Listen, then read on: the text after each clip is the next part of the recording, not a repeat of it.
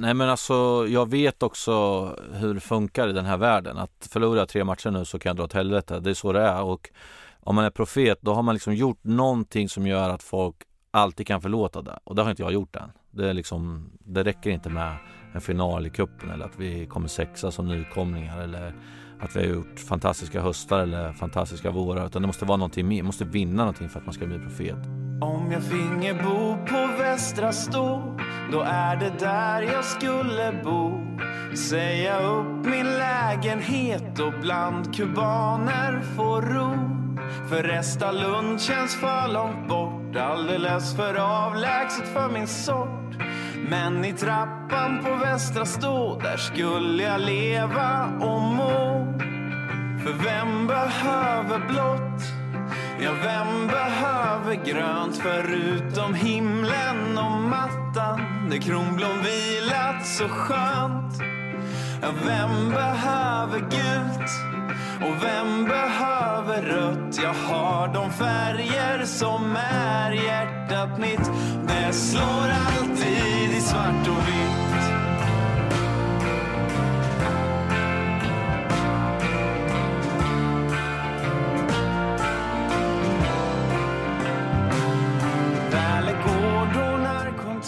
Så fotbollsstories.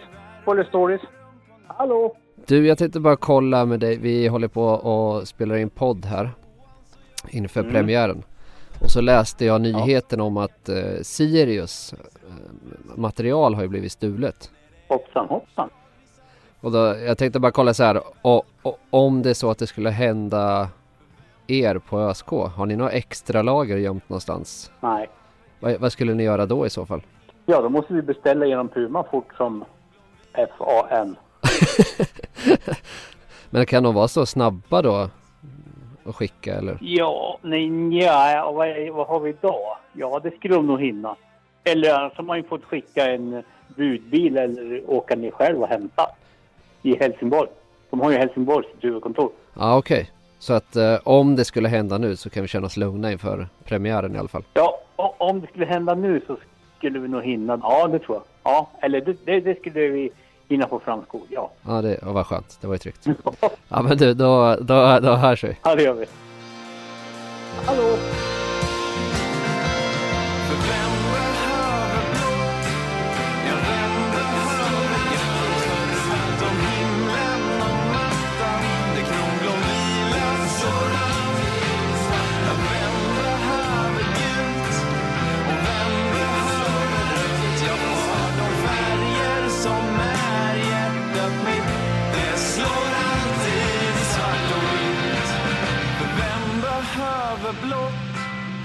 Vem behöver grönt förutom himlen och mattan? Det kronblom vilat så skönt. Vem behöver gult? Och vem behöver rött? Jag har de färger som är hjärtat mitt. Det slår alltid i svart och vitt. Du lyssnar på Gamla Trä, ett radioprogram om svartvit kärlek. Jag heter Göran Lamberts och håller på Åtvidaberg. Hej och välkommen till Gamla Trä säsongstart säsong 3. I studion jag Johan Cedersjö och mig och jag Joel Höglund. Ja, se där. Hur är det? Du, det är bra tycker jag. Härligt. Du ser fräsch ut. Tack. Pigg och kry. Tack. Jag hade kunnat sagt någonting men jag har lovat att vi inte ska börja prata om det redan. Nej, men det är bra. Eller någonsin. Men det är bra med mig. Ja. Du var på match igår va? Ja, jag var på match igår. Ja. Jag jobbade ju väldigt nära igår Kaknäs. Måndag alltså. Igår måndag så mötte ju Örbo U21. Djurgården U21. Det blev torsk där med 3-0 tror jag var. Var det deppigt? Nej, det var ganska gött faktiskt. Ja, jag stod där med Jocke Sjöborg och 2 andra svartvita i Stockholm-killar. Ja, vad fint. Var det mycket mer folk? Eller var det men jag skulle nog säga att det var i alla fall ett 50-tal. Nämn en spelare som gjorde avtryck. Jag kan nämna honom med smeknamnet som jag under säsongen hoppas att vi kan ge honom ett nytt. Men Arvid Brorsson satt avtryck. Han var bra. Avtryck på att han var bra? Eller? Nej, att han var bra. Och man hörde ju väldigt bra vad spelarna skrek. Och han kallades Arre. Arre. Vilket jag tycker är ett extremt brorsan är ju mycket bättre. Ja, brorsan är roligare. Men han tog kommando? Han tog kommando, och trots sin ringa ålder så kändes det som att han hade pondus. Det var ju han och Plessis som bra mittbackspar. Du, är sjukt kul att vi är igång igen. Det kommer ju bli allt möjligt den här säsongen. Verkligen. Vi har ju en stor verktygslåda av nya galna idéer. Ja. Några av dem kommer komma redan idag. Ja, verkligen. Det känns som att vi har liksom snäppat upp det ett steg, kan man säga så. Ja, nu är det höga förväntningar, men det ska det vara. Vi har ju, framförallt idag så har vi ju vårt nya, efter förra säsongens mest omdebatterade debacle, statistikdebaclet, så har vi ju tagit vår förnuft till fånga och insett att vi två, i synnerhet inte du, ska liksom förhålla dig så mycket med siffror. Nej. Så vi har tagit in en utomstående expert. Precis. Head of the Swedish School System, som jag brukar kalla honom. Han är kungen på statistik. Ja, det är på riktigt ett geni. Han ska komma hit idag och ha lite premiärstatistik. Ja. Hur fint är inte det? Ja, det kommer jag ser fram emot det väldigt mycket. Jag vet inte ens vad det är för statistik. Men det kommer vara ett statistiksegment. Ja, lite då och då. Lite då och då. Ja. Men vi ska också idag höra, vi hörde precis Stålis. Ja, som precis. Du snackade med. Vad var grejen med det? Jo, men grejen var att jag läste en artikel om att Sirius, våra motståndare nu i Allsvenskan, hade haft inbrott och blivit av med väldigt mycket material, skor och träningskläder för ringa summan 500 000 kronor. Det är många skor alltså. Ja, och jag kände att jag blev lite nervös och ville ha bara på papper att det var safe hos oss om det skulle hända oss. Just det, nu dagarna innan premiären. För det värsta som kan hända är då att man får spela med grusskor eller gympadojor kanske. Ja, i värsta fall. Converse. Ja, det hade inte varit bra. Vad har de för skor egentligen civilt? Liksom? De kommer väl snarare i kostymskor till? Ja, alltså jag tror officiellt i det officiella sammanhang då kör de nog mycket Puma-skor. Även liksom kostymen? Nej, det vet jag för sig inte. Men för det jag tänker om de kommer till matchen så här. Just det. Och så har de kostymskorna på sig och så är allt borta. Ja. på måndag när det är premiär.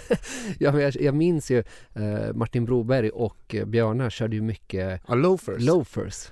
Det hade varit en rysare. Ja, fina lobbar kan jag tänka mig dock. Ja, alltså. Men den här lilla tofsen kan ju ställa till det lite. Ja, ja, men det var skönt att höra att de kan snabbt beställa. Det känns betryggande med Stålis. Ja, verkligen.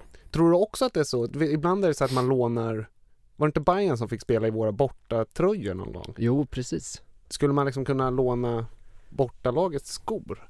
Har man med, hur många par har man med sig?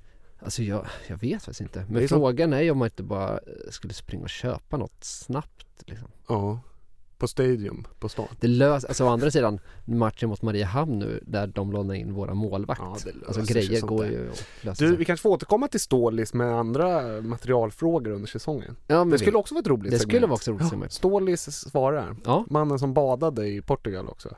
Ja, det blev ju han var nog nervös där inför likandet eller vad det var. Ja, just det. Han har ett underbart Instagramkonto. Du, vi börjar helt enkelt som traditionen bjuder nu. 3:e gången gill, 3:e gången är en tradition med att ha vår första gäst för säsongen, Alexander Axén. Ja, men precis. Och som traditionen bjuder så haffar vi honom här under upptaktsträffen. Precis. Nu är det en vecka sedan. Ja, måndag förra veckan. Så det är väl 2 veckor innan, för ungefär när man lyssnar på det här kanske. Ja. Det har varit en upptaktsträff för Allsvenskan. Ja, och jag tror också att jag tror att Axén tycker det är ganska skönt att komma hit efter en sån extremt trälig happening. Ja, man satt ju själv och kollade och tyckte det var pinsamt. Ja, men det var så tråkigt så att färgen torkar eller vad man säger. Men när de kommer hit, de är de så här härligt upplyfta över en helt utpumpade av liksom massa folk som har varit med, och sen så får de komma hit in i värmestudion och bara snacka av sig. Ja, men precis. Men det var spännande, och det lät så här. Det är alltid kul att träffa alla kollegor och spelare och ledare runt laget. Typ så. Själva happening är väldigt svår att göra roligt, tror jag. Alltså jag kan inte komma på något sätt hur man kan göra roligt. Och det som är där det liksom slår en som mest, det är ju att när någon är rolig på scenen, verkligen är rolig så det är ingen som skrattar liksom. Det är så torrt som man svimmar, och det är på något sätt som att alla bestämt sig att det ska vara tråkigt, för att det blir den uppfattningen liksom. Så det var ju jättebra start, och Kim Bergstrand var jättekul och sådär, men det var liksom knappt någon fniss liksom, och jag blev helt så här, vad händer typ alltså. Så jag vet inte hur man ska göra det där på ett bättre sätt. Varför är det så stelt då? Jag vet inte om förväntningarna är att det kommer bli trögt, och så blir det där liksom. Lite som det här när hockeyn körde. Jag vet inte om ni har sett den om alla säger vi ska åka mer skridskor i år. Alla lag i serien. Ja, allihopa. I år ska vi åka mer skridskor. Och det känns lite som att vi ibland är lite träiga som tränare, att man bollen är rund och gräset är grönt, och att det blir jävligt trist sådär. Men det är ju ett väldigt otacksamt jobb för de som är moderatorerna, kan man säga. Alltså de får dra ett jävla last, och en del bjuder inte till alls, och en del blir jättebra med och sådär, så att jag skulle inte vilja byta med dem. Du fick ju frågan där om att du var så helylle på något sätt. Alla gillar dig. Vad Gilon som hade sagt dig att alla i Örebro gillar mig. Det finns ingen som inte tycker illa om mig i Örebro. Då var du tvungen att byta ifrån. Ja, men det är klart att det inte är så. Och det skulle jag inte ens vilja att det var så heller. Fan, vilket tråkigt liv liksom. Ja, det behövs lite konflikt, sa du inte? Jo, men lite så är det, för att om någon ska gilla det så måste någon annan ogilla det. Det är lite så det bygger på liksom. Alla kan ju inte gilla samma. Det blir jättetråkigt. Och det finns ju inte inom något där alla gillar exakt samma ju. Så att nej, men jag fattar vad han menar, han vill ju vara snäll liksom, men att ja, men så är det ju inte såklart, och det är ju så i livet. Men du är ju otroligt populär i ÖSK. Alltså nu pratar jag utifrån supporterleden, men alla man pratar med, och även de som man känner hemma som inte är särskilt fotbollsintresserade, vet ju faktiskt vem du är och tycker att du verkar vara en härlig filur. Hur tar du det där? Du är verkligen profet i egen hemstad. Nej, det är ju inte, och kommer aldrig bli heller. Nej, det kommer inte vara, men att jag är för det första bara den jag är typ, och det är ju på gott och ont, har jag sagt förut, men jag försöker inte att hymla med någonting, och jag tror att innan man känner mig så kan man tycka att det är jävligt konstigt, men när man känner mig så vet man att jag är ganska sådär, men jag säger som jag tycker och säger som det är, och det passar inte alla, men det är så här jag är, och då antingen gillar man det eller inte liksom. Det är lite så det är, och just det här med att sluta prata i klyschor och prata runt om och skydda folk och sådär, så kan jag såga oss ganska kraftigt, och mig själv också typ, för att jag tyckte att vi var dåliga den här matchen, eller de andra var bättre och sådär, och jag tror att man som supporter ibland kan tycka det är bättre än att jag står och lindar in att vi hade några halvchanser och det såg rätt halvbra ut och sådär, utan att man kan säga ibland att de var bättre, vi var skitdåliga idag liksom så. Och jag tror att man som supporter gillar det på något sätt, ärligheten liksom. Men kan ha med att göra att du ändå tränar ett lag från din egen stad. Jag tänker, är man tränare och kommer till en annan stad och en ny klubb, så kanske man känner sig lite mer professionell och lite mer... Du är ju den du är, även fast du tränar guys, så det vet du ju. Men kan det finnas en sån tendens bland andra tränare?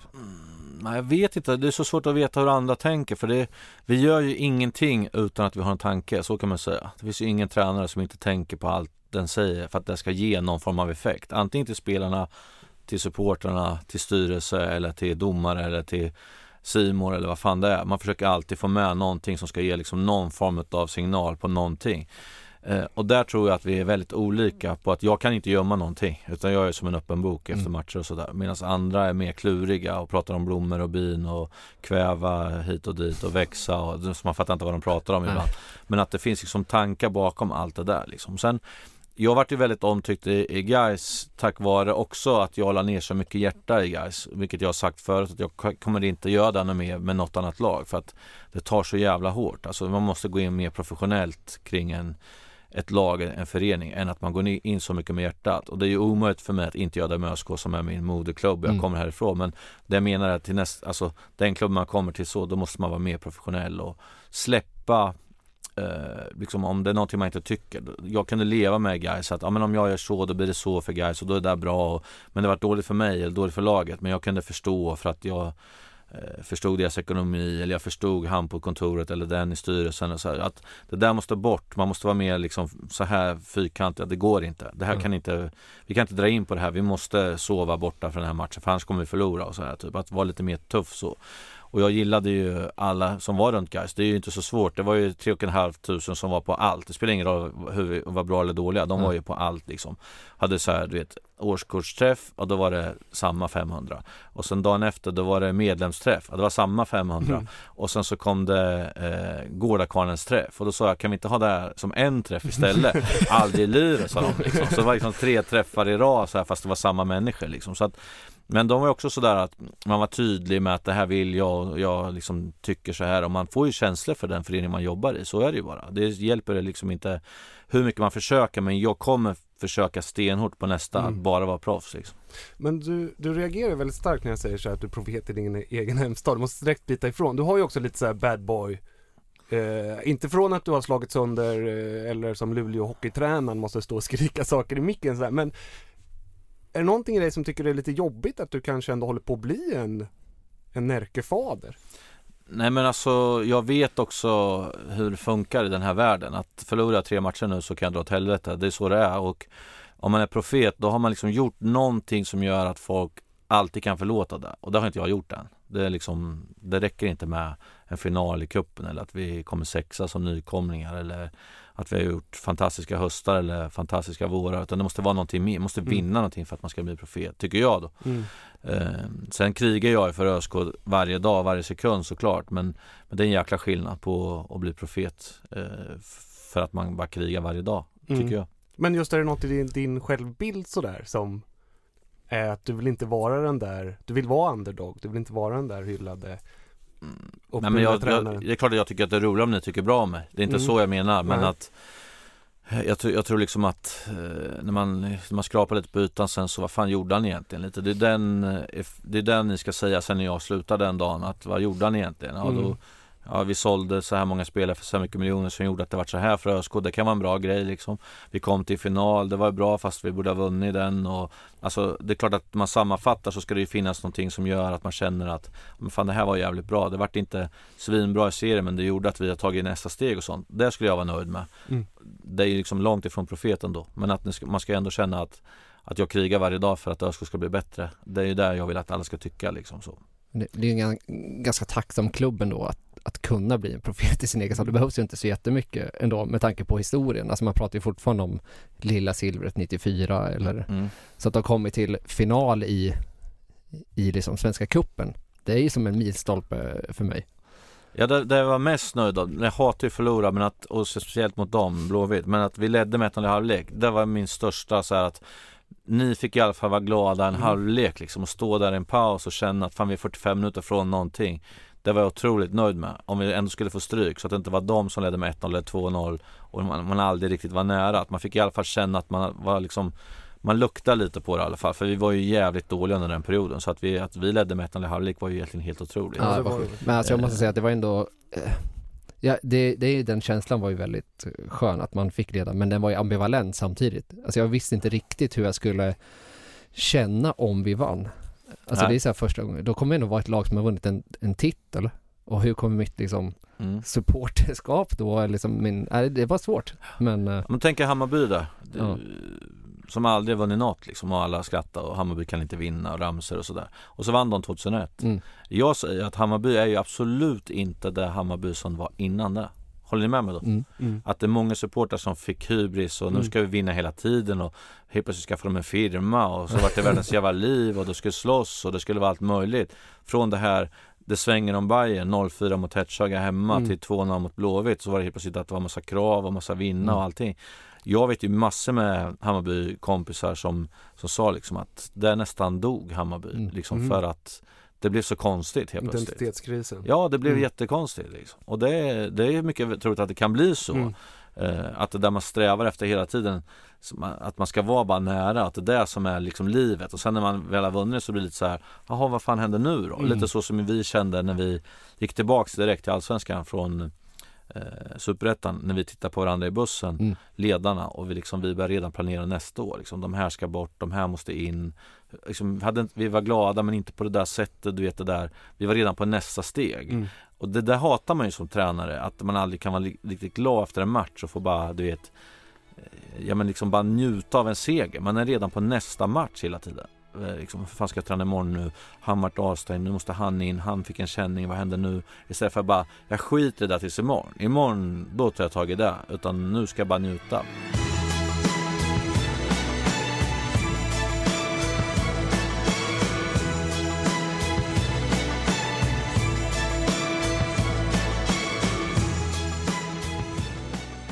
Jag vill höra lite mer om den här kolonilotten du hade borta vid småbåtshamnen i Örebro där. Berätta. Vart har du hört det? För jag har varit och hämtat en tunna där i helgen som är helt fantastisk. En tunna? Så här för tunna? Så här är det. Min tjej var ju uppvuxen i Lillå med hus och hela skiten. Och jag är lägenhetskille liksom. Och hon började prata om hus och jag fick panik då. Och köper en kolonilott åt henne i Rynninges den här... Ja, men där borta vid Slussen. Naturens hus. Exakt. Så hon ska få påta lite där. Då hyr vi först en. Och hon höll på dag och natt där och det var jättetrevligt. Och jag kom ju dit ibland och kollade lite hur det såg ut och sådär. Det var innan vi hade barn och så. Och sen, när vi hade nog Agnes förresten. Ja, i alla fall, det var precis när hon var i början. Och så kom det en springande, en kompis till mig, farsa så här.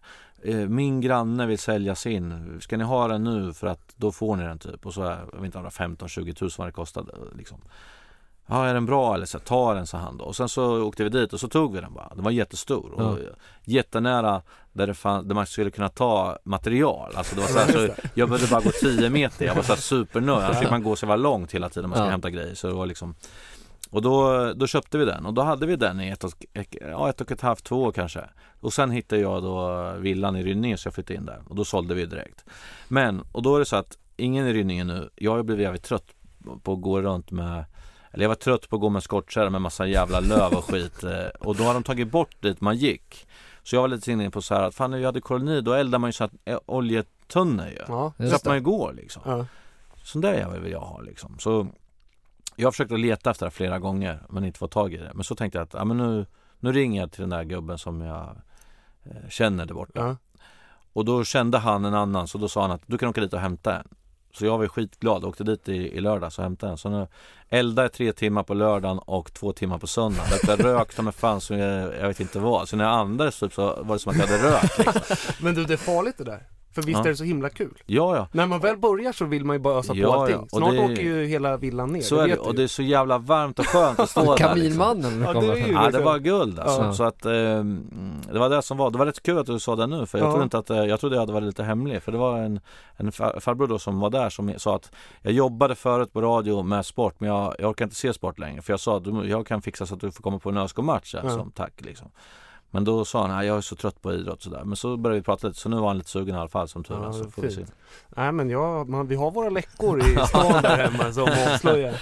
Men du, vad kommer vara ursprungsformationen hemma i år? Alltså, pratar vi försvarsspel? Nej men jag tänker snarare så här 4-4-2 Ja eller... men det där ska jag försöka förklara nu. Att när du säger så är man novis. För att då tänker man så här, hur spelar vi? Och då om jag säger 4-4-1-1 för det är så vi spelar försvarsspel. Så är du jättenöjd med det. Ja men vad bra, då ska vi spela det. Men hur ser det ut när vi spelar anfallsspel då? I samma formation blir ju sen då 2-3-4-1. Eller om vi vill spela 3-2 om vi vill kontrollera. Eller om vi vill spela 1-2-1. Eller om vi vill spela 3-1 som vi gjorde förra året. Det är utgångspositioner i anfallsspelet då. Så när du frågar mig hur spelar ni och jag säger 4-4-1-1. Då är det ursprungsformationen för försvarsspelet. Men så ser det inte ut anfallsmässigt. Så det här förr i tiden när man sa 4-4-2 och så var det så både offensivt och defensivt. Då var det lättare att förstå. Men nu är det inget lag som spelar samma i försvar som anfall. Men hur kommer vi köra i år då? Ja, då säger jag igen då att defensivt 4-4-1-1 och anfallsmässigt så kommer det bero på vilka vi möter. Vi vill alltid liksom kontrollera hemma såklart, men om det behövs spela 2 backar och 3 ovanför det vi har tagit in ytterbackarna som mittfältare i år ju. Eller om vi vill vara med 3 och 2 framför för att vi känner att vi vill vara säkrare bakåt på det sättet.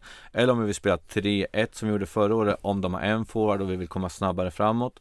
Eller om vi vill spela 1-2-1 som vi provade mot Hammarby för att titta på hur det skulle se ut. så blir det liksom, det är starten på vårt anfallsspel. Där kommer vi ha de 4-5 olika uppspelsalternativen.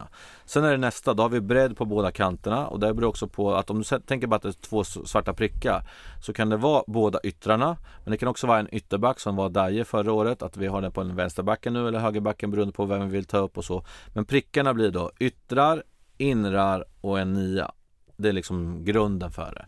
Och beroende på hur många vi är där bak, då kommer det liksom vara en prick till där uppe, eller kommer det vara att man spelar 5-5 kan man säga då. Men hur mycket kan du kasta om över de här olika under matchen? Är det mycket det du liksom, när du sitter och tänker hur ska jag förändra den här matchbilden? Då kan du ju byten såklart, men finns de där liksom färdigprogrammerade i spelarnas huvud så du kan gå in och säga 2B liksom, så ställer de om sig som små myror, eller hur funkar det? Ja, de har tagit det jävligt bra. Alltså när vi skulle sätta ihop den här truppen så sa vi väl lite att då var då och nu är nu. Det är lite den parollen vi har pratat om. Och då är det så att vi ville ha mer spelare som var lite mer anpassningsbara. Att min roll som ledare är betydligt mycket tydligare nu än vad det var förut. Förut var jag liksom en fåraherde som tog in fårarna lite när de höll på till höger och vänster. Nu är det mer så här, nu går vi härifrån till hit hela tiden. För den här gruppen behöver det. Så jag har ändrat mitt sätt att vara ledare också. Men också att, nu har vi testat, vi har sagt att vi ska vara flexibla. Så vi har testat alla de här uppspelsgrejerna, har vi testat under hela säsongen. Så spelarna vet vad vi är ute efter varje gång. Så det kommer inte betyda att det blir så en jättestor grej när jag säger att idag spelar vi 2-3 eller 3-2 eller 3-1 eller 1-2-1 eller vad vi nu väljer. Så kommer det inte vara sådär, vad fan var det nu? Utan det är liksom en grund i att vi har hållit på så hela tiden. Och beroende på vilka som spelar så kommer de få olika roller i de här prickarna som vi har sagt innan då. Och sen är det 5 man där uppe som har sina roller oavsett egentligen. Så att vi kommer kunna bli lite mer flexibla beroende på om vi säger att vi möter Malmö borta. Då kanske vi vill ha 3 backar och 2 mittfältare för att kontrollera. De måste komma upp med mer folk för att de ska kunna störa oss då. Och när de gör det så blir de färre där bak och då ska vi kunna hota där bak på ett annat sätt. När vi möter ett lag som har en forward, då behöver vi inte ha 3 där bak och 2. Då behöver vi kanske bara spela 1-2-1 eller så vidare. Så beroende på vad de gör så kommer vi vara lite mer flexibla också i det. För det är något som man verkligen har sett på försäsongen som är tydligt, det är att Lorenz ofta har liksom kommit in som in i mittfältet. Jättelångt upp. Vad är det vill, eller vad är tanken med det där? Vad är det man vill nå liksom? Att om man sätter han bara så klassiskt på kanten som alla ytterbackar är, då blir vi rätt så låsta där. Så när bollen kommer ut till han så har han bara passat inåt egentligen. Men när han är där nu, då kan han passa både på utsidan, insidan, bakom, framför och så vidare på ett annat sätt. Så det är också hans egenskap är ju att han är så bra passningsspelare, så duktig fotbollsspelare, så att vi vill ha honom på mycket boll. Och det blir lättare där om de bestämmer sig för att gå på Nordin eller gå på våran innermittfältare eller något annat. Så har vi en ytterback som är som en innermittfältare istället. Och det är ju lite influenser från alla möjliga ställen, men Bayern München speciellt har ju haft sina ytterbackar så. Jönköping har spelat mycket så. Så det är vilken egenskap man har. Om vi säger att Hagge kan också göra det men inte lika bra. Då kanske han går upp högre och spelar yttern som vi sa. Så då har vi ner mittfältare där istället och så vidare. Så att det kommer bero på vilka spelare vi har. Och det är där som också blir lite tjusning med det här. Att det är formen som bestämmer vem som spelar. Men organisationen, principerna är ganska satta ändå. Liksom. Det finns mycket spelare som har kvaliteter på mittfält och i spelaruppbyggnad och sådär. Det har ju saknats mer sådär spjutspetsen tycker jag. Nu har vi fått in Kennedy som jag tänker att du är nöjd med och sådär och många känner till hans extrema kompetens som att göra mål. Men vad är din tanke med han i laget? Ja, men vi har ju han, Janis och Viktor. Vi har ju alla 3. Som är ganska lika. Att Viktor är betydligt bättre att gå djupled än vad folk förstår kanske. Så om inte han gjorde mycket mål förra året så öppnar han upp otroligt mycket ytor för våra andra spelare. Så Besara till exempel sa hela tiden, jag älskar att spela med Viktor för att han öppnar så mycket ytor för mig. Och han gjorde 4 mål i 4 matcher i rad eller någonting och berömde bara liksom Viktors löpningar. Och han gör jättemycket fina löpningar. Om ni tittar på det bara så blir man nästan förbannad att vi inte slår i mer bollar för att han är jätteduktig på de löpningarna. Men han behöver göra mål också såklart. Men han gör jättefina löpningar. Janis har ju börjat de sista 2-3 veckorna. Det har ju hänt någonting med honom. Han är ju supersylvass nu och jobbar hårt som fan och vill verkligen. Har liksom fått ihop vad han vill med fotbollen och sådär. Och så kommer Kennedy in med sin smarthet och sitt sätt att vara. Gör att vi har 3 väldigt kompetenta forwardsalternativ nu. Och också att jag kan spela med 2 om jag vill det. Renodlade. för att vi har dem så bra liksom. Och då får man titta på andra alternativen bakom sen, att hur spelar vi sen då med tanke på Besara och yttrar och så vidare och så vidare. Så att Rogic och alla. Så jag har ju liksom en härlig palett nu att välja mellan som inte riktigt var så förra året. Det är betydligt bredare nu, men kanske lite osäkrare på när man har maxutdelningen, om man säger. Men vi kommer, eller jag kommer gå runt lite mer än vad jag brukar göra, och då menar jag inte bara för att, utan för att vi har verkligen möjligheter att göra det så tätt matchande, så ska vi kunna byta på bänken och så kunna byta på planen för att vi ska hålla igång alla liksom. För att vi har mycket kompetent fotbollsfolk nu. Det är ju en ovan situation som ÖSK-tränare. Ja, men det är det ju. För att vi brukar ha bra kanske 10, 12, 14 spelare. Och nu känner jag på något sätt att får vi till det här så kan vi vara uppe på 16, 18 i alla fall riktigt bra.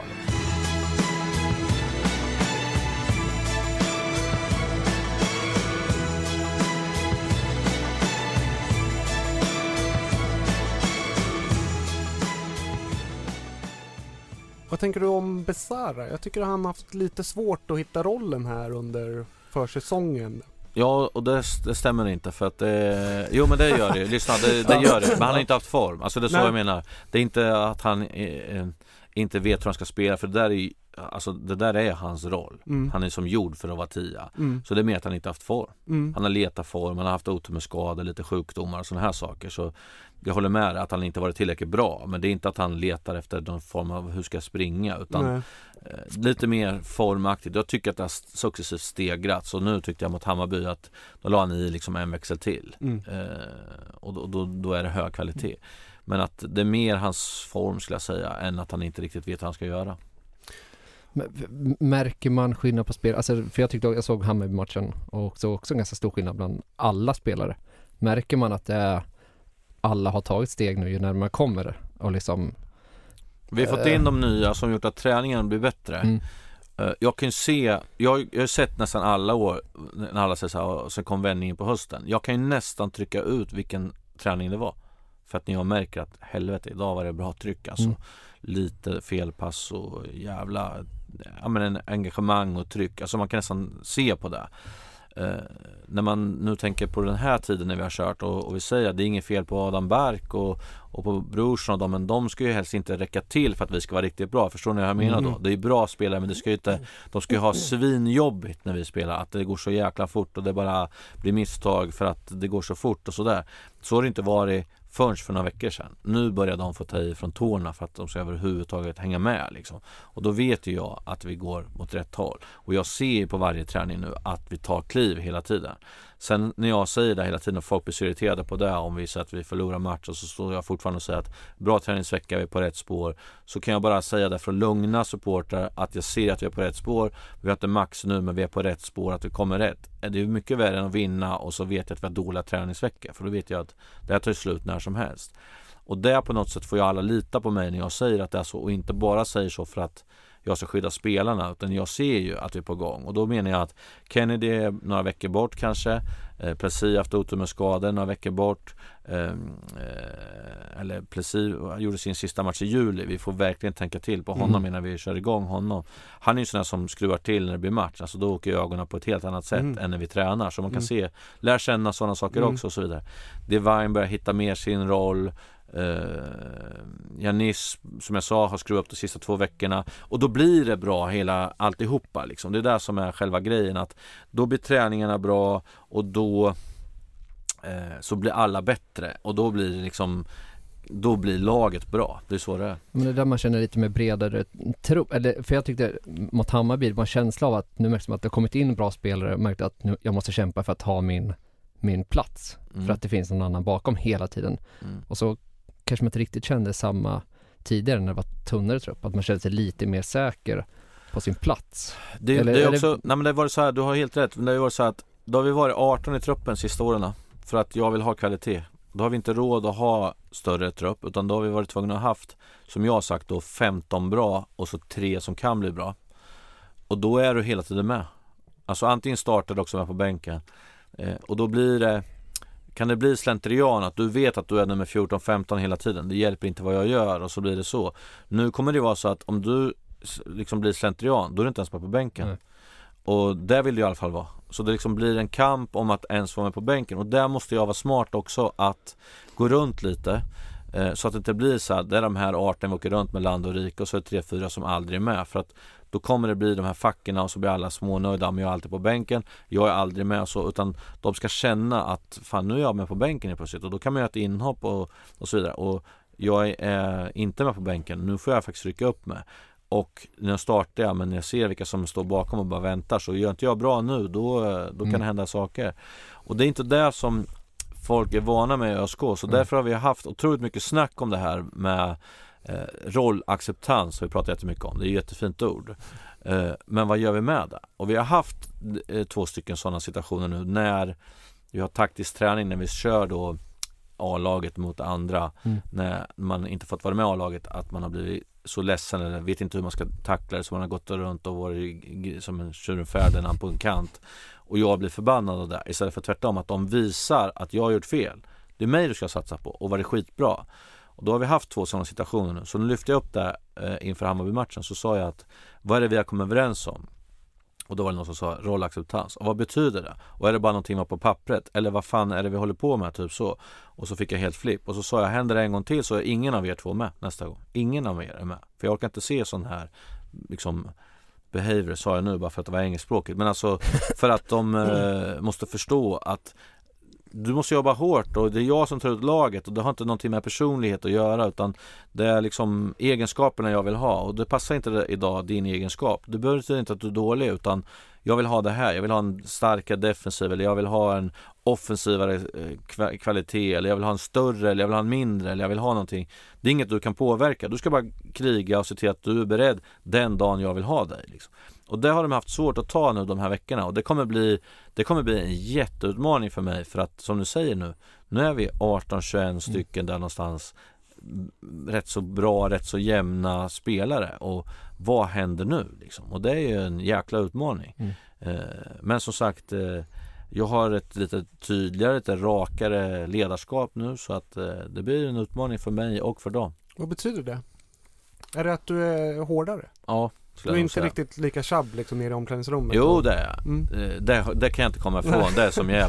Men när vi går ut på planen typ, så kan jag ibland ha sett genom, liksom mellan fingrarna, för att strunt samma att du inte gjorde 100% här nu. Liksom, jag vet att du sätter på ögonen och sen kör du på imorgon.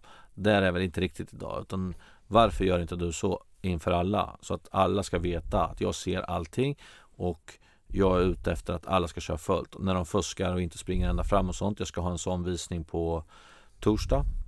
Där jag inte nöjer med 2 spelares beteende när vi har tränat. Som jag kommer lyfta inför hela gruppen. Att de får se, vad är det här? Är det någonting vi har pratat om att det ska vara? Eller vad är det som håller på att hända? Typ så. Så det kommer bli jättekul att se hur de tacklar det då. För att vi har ju det här Spideo som är på träningen. Att jag ser allt. Jag kan se allt. Och nu har jag sett att det var en som är på fuska sist. Och då har jag det. Så då kommer jag visa det. Och då ska det bli kul att se hur de tänker. För att det där är jävligt jobbigt. Alltså det är Big Brother gånger 2 liksom. För att de kommer inte undan med någonting. Det är bara vad jag vill trycka till egentligen. Det blir lurigt också hur man ska använda det. För det är inte alltid bäst taktik, tänker jag, att hänga ut inför gruppen och... Ja, men det är därför så viktigt att det verkligen är tydligt varför och hur, på vilket sätt. Är det vad vi kommer överens om? Inte att du slarvar på någon hemjobb, en träning, och så ska jag döda dig för alla. För jag vill ju hellre visa de gångerna du springer hem. Därför att om jag visar dig dina bra saker, så gör du det oftare än om jag säger att du får inte. Så om jag säger till dig nu att du får inte tänka på en snögubbe nu med en gul halsduk och en röd mössa, så var det precis det du gjorde.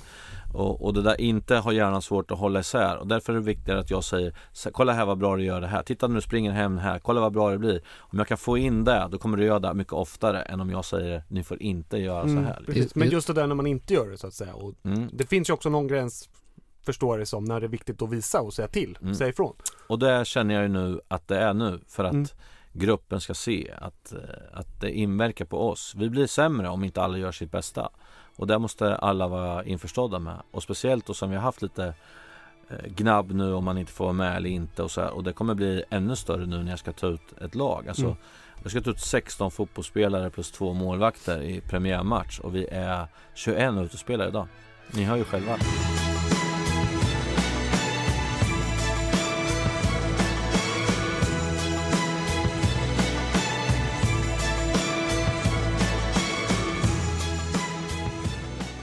du pratar ju ofta i silly season och så här om att vi har inte de största ekonomiska musklerna, vi måste vara smarta och sådär. Och en sak som inte kostar, eller det gör det kanske egentligen, bra spelare är också bra psykologiskt sådär, men det finns ju också den dimensionen som kanske inte riktigt är lika så här tydligt ekonomiskt kopplad, att man köper matchvinnare, man köper en viss typ av spelare. Jag försökte fråga dig det här i lördags på, men vad ser du för styrka psykologiskt i gruppen? Är det matchvinnare vi har? Nej, jag tror jag svarar ungefär så här, jag tror jag svarar samma nu, att vinna fotbollsmatcher, det är det bästa sättet att få matchvinnare och få bra psykologi. För att om du inte vinner fotbollsmatcher så hjälper det inte hur jävla stark du är på något sätt. Du kan driva, men vinner vi inte matcher så blir det blir bara tom prat till slut. Och därför är det så viktigt att vinna fotbollsmatcher. Det är absolut det bästa medicinen man kan ha. Men på något sätt måste väl vissa ändå ha en bättre förutsättning att liksom kunna tagga till, kunna visa, tagga till inför andra. Ja, men vi är ju alla olika som personer. Du har ju också jobbat när du har sett folk som lyfts av vissa svåra situationer medan andra försvinner. Någon går och gömmer sig, någon tar ett steg fram och så här. Och det där är så olika när och var man är i livet. Det är inget likhetstecken med att han har varit med så länge så han kan göra så. Han kan vara den första som gömmer sig för att han har så mycket sitt bagage från alla år att han bara, jag mår så dåligt av det här, så han bara försvinner. Medan en ung, han har aldrig varit med om det här. Han bara, jag tar hand om det här, jag går ut, jag kör på för att jag tycker fotboll är så jävla roligt, så jag är inte rädd att förlora typ och sådana saker. Så att det beror alltid på hur stark man är såklart och vilken bakgrund man har, men också hur jag är som ledare. Om jag säger att vi får inte misslyckas nu, eller att vi kan förlora fotbollsmatcher, vi kommer förlora fotbollsmatcher, men det är hur vi förlorar som är det som vi ska prata om, och hur går vi vidare. Då ska man ta bort den här lite rädslan. Jag hade någon gång i Gais jag frågade, vad är det farligaste som kan hända i en match? Vad är det som kan hända? Och då ville jag bara säga att vi kan förlora typ. Men då var det en som räckte upp handen och sa att man kan dö typ. Och då fallerar ju hela mitt snack. Det är ju otur typ. Men att om vi förlorar, solen går ändå upp imorgon, det är jättetråkigt, men så här är det. Och precis samma, vi kan åka ur. Alltså jag ska ha åkt ut förut. Men det är ändå en morgondag och vi kan gå upp igen och sådana här saker. Så det får inte bli den här belastningen, för att då åker man ut, eller då lyckas man inte för att man är så spänd på allt det här dåliga. Utan din tanke måste ju vara att vi kan vinna, vi är tillräckligt bra. Om vi bara jobbar stenhårt, då kan det bli bra. Och så gå in med det varje dag. Det är ju dit vi ska försöka komma. Vilket är ju jättefint nu när vi står så här och vi är i balans och allting. Men när vi förlorar 3 raka och alla skriker att vi är så jävla dåliga och allting, då är det svårt att vara positiv ibland. Men om vi kan vara där i gruppen, om vi kan prata i termer där verkligen statistik och fakta är det som pratar och inte hur det känns. Det känns så dåligt, de spelar så dåligt, det är inget spel och det känns inte så här. Det är den myten jag måste slå bort, utan verkligen så här, vi hade 5 avslut, det är jättebra eller jättedåligt för det var från det här avståndet och vi måste ta oss dit oftare eller sådana saker. Att man bara pratar om sådana saker och sen utveckling, då kan det bli så att det vänder ganska fort. Och vi har ju gjort bra höstar för att vi har jobbat på samma sätt och tryckt på rätt saker och sådär så att vi vet ju att det finns ju där. Men vi har också varit bedrövliga på vårarna med samma typ av lag. Några kommer in och sådär, men att våga och tro på det vi gör och gå vidare, det är absolut nyckeln till jättemycket. Och sen är det så att kontinuitet det är ju idrottens DNA. Det är det som är framgång. Och så tittar man på hur vår laguppställning ser ut idag kontra 2014 på en lagbild jag kollar nere i omklädningsrummet, så är det ju hej, kom och hjälp mig. Du kommer inte ihåg ett namn. Nej, typ. Men det har vi gjort strategiskt för att att ÖSK ska bli bättre. Så det är inte något konstigt. Och att det blir lite sämre resultat än vad vi har velat har ändå gjort att vi har gett oss chansen att utvecklas, som är det viktigaste. Det är därför vi håller på. Men om man ska ställa den där frågan skarpt då, så du inte kan, för du vill gärna dra det till helheten och vi jobbar så här. Men om vi skulle torska de 5 första matcherna och alla börjar skrika, har du fler, du behöver inte säga speciella namn eller någonting, men har vi fler som kommer gömma sig eller fler som kommer kliva fram då? Ja, och då kan jag säga just idag, just nu så är jag jätteosäker. Spännande. Så du funderar mycket på det, eller? Ja, absolut. Jag vill ju se de här som kliver fram och vilka är det som då kommer för fan ge mig chansen nu, för nu ska jag visa typ och sådär. Och då måste man jobba hårt varje dag på träningen, för det är då man är en vinnare. Att man inte fuskar eller försvinner i träning eller inte gör sitt bästa för man mår dåligt och så här. Det är de spelarna som vi måste ta bort. Utan vi måste ta de här som spela mig liksom. Jag är inte rädd för någonting. Jag kommer kämpa till jag dör och jag kommer jobba ända fram och jag kommer göra allt vi har sagt och så här. Det är de spelarna som måste, det är då, och då får man se vilka det är. Det är lätt att säga nu, men jag vill se dem då. Två spelare som är lite så här jokrar. Nu handlar det inte om det där med vinnarskallar eller inte, men två jokrar i truppen bara. Det är Divine och Plessis. Vad tror du? Divine har ju gått från spännande till riktigt jävla bra alltså.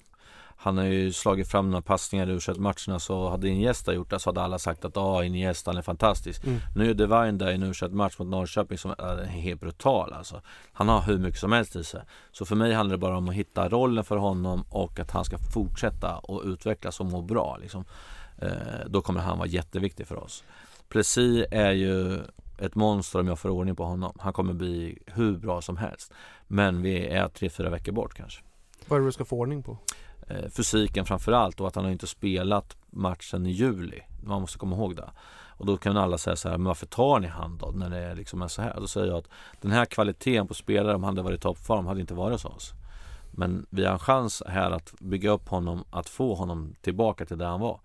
Och jag är beredd att vänta på det, för att jag ser inte sån här jättepanik med Brorsson, Brendan och Almebäck på det sättet, utan här ser jag potential på riktigt jävla bra spelare, och då gäller det för oss att vara smarta bara.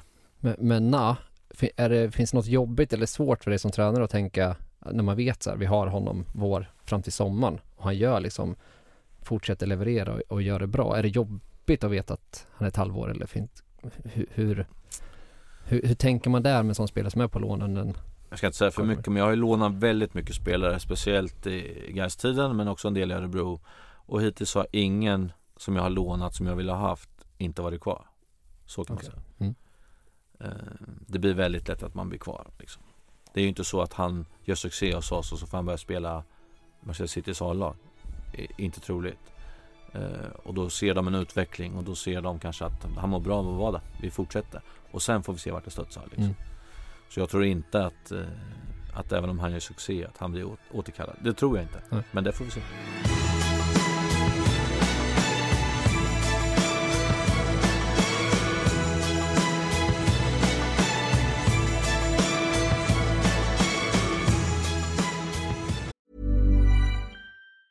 Say hello to a new era of mental health care. Cerebral is here to help you achieve your mental wellness goals with professional therapy and medication management support. 100% online. You'll experience the all-new Cerebral Way, an innovative approach to mental wellness designed around you. You'll get a personalized treatment plan from a therapist, prescriber, or both in a safe and judgment-free space. Your Cerebral therapist or prescriber will outline a customized plan with clear milestones along the way, so you can get to feeling your best. With Cerebral, you're not alone in your mental health journey. We're here to empower you to live a fulfilling life. So take that first step towards a brighter future and sign up today at Cerebral.com/podcast and use code ACAST to get 15% off your first month. Offer only valid on monthly plans. Other exclusions may apply. Offer ends July 31st, 2024. See site for details. Vi la ut lite på sociala medier och efterfrågade lite frågor. Så nu kommer ett gäng här jag har samlat på mig. Den första blir lurig eftersom din chef sitter där ute. Men den handlar ju om ditt kontrakt.